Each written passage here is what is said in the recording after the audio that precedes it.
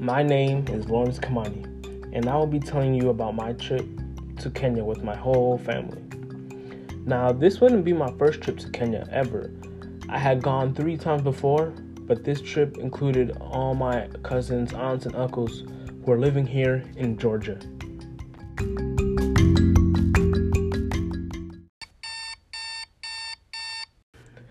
The day of the flight began with me getting woken up by my alarm.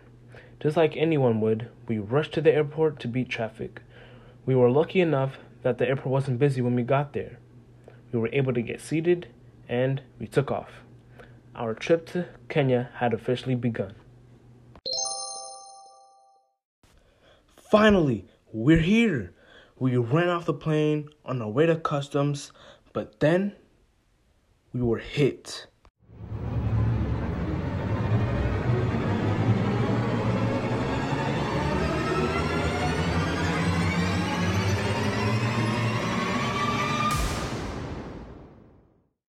With an immense amount of heat. That airport didn't have any air conditioning.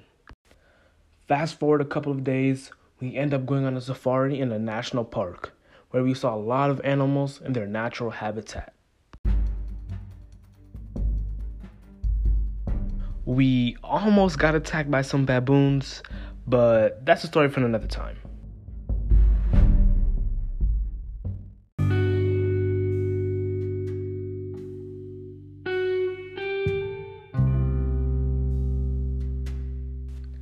A couple of days later, we were able to go bike riding in another national park. It must have been the most peaceful thing I have ever experienced. The wind brushing on my face, the birds chirping, and the distant sound of monkeys having as much fun as I was.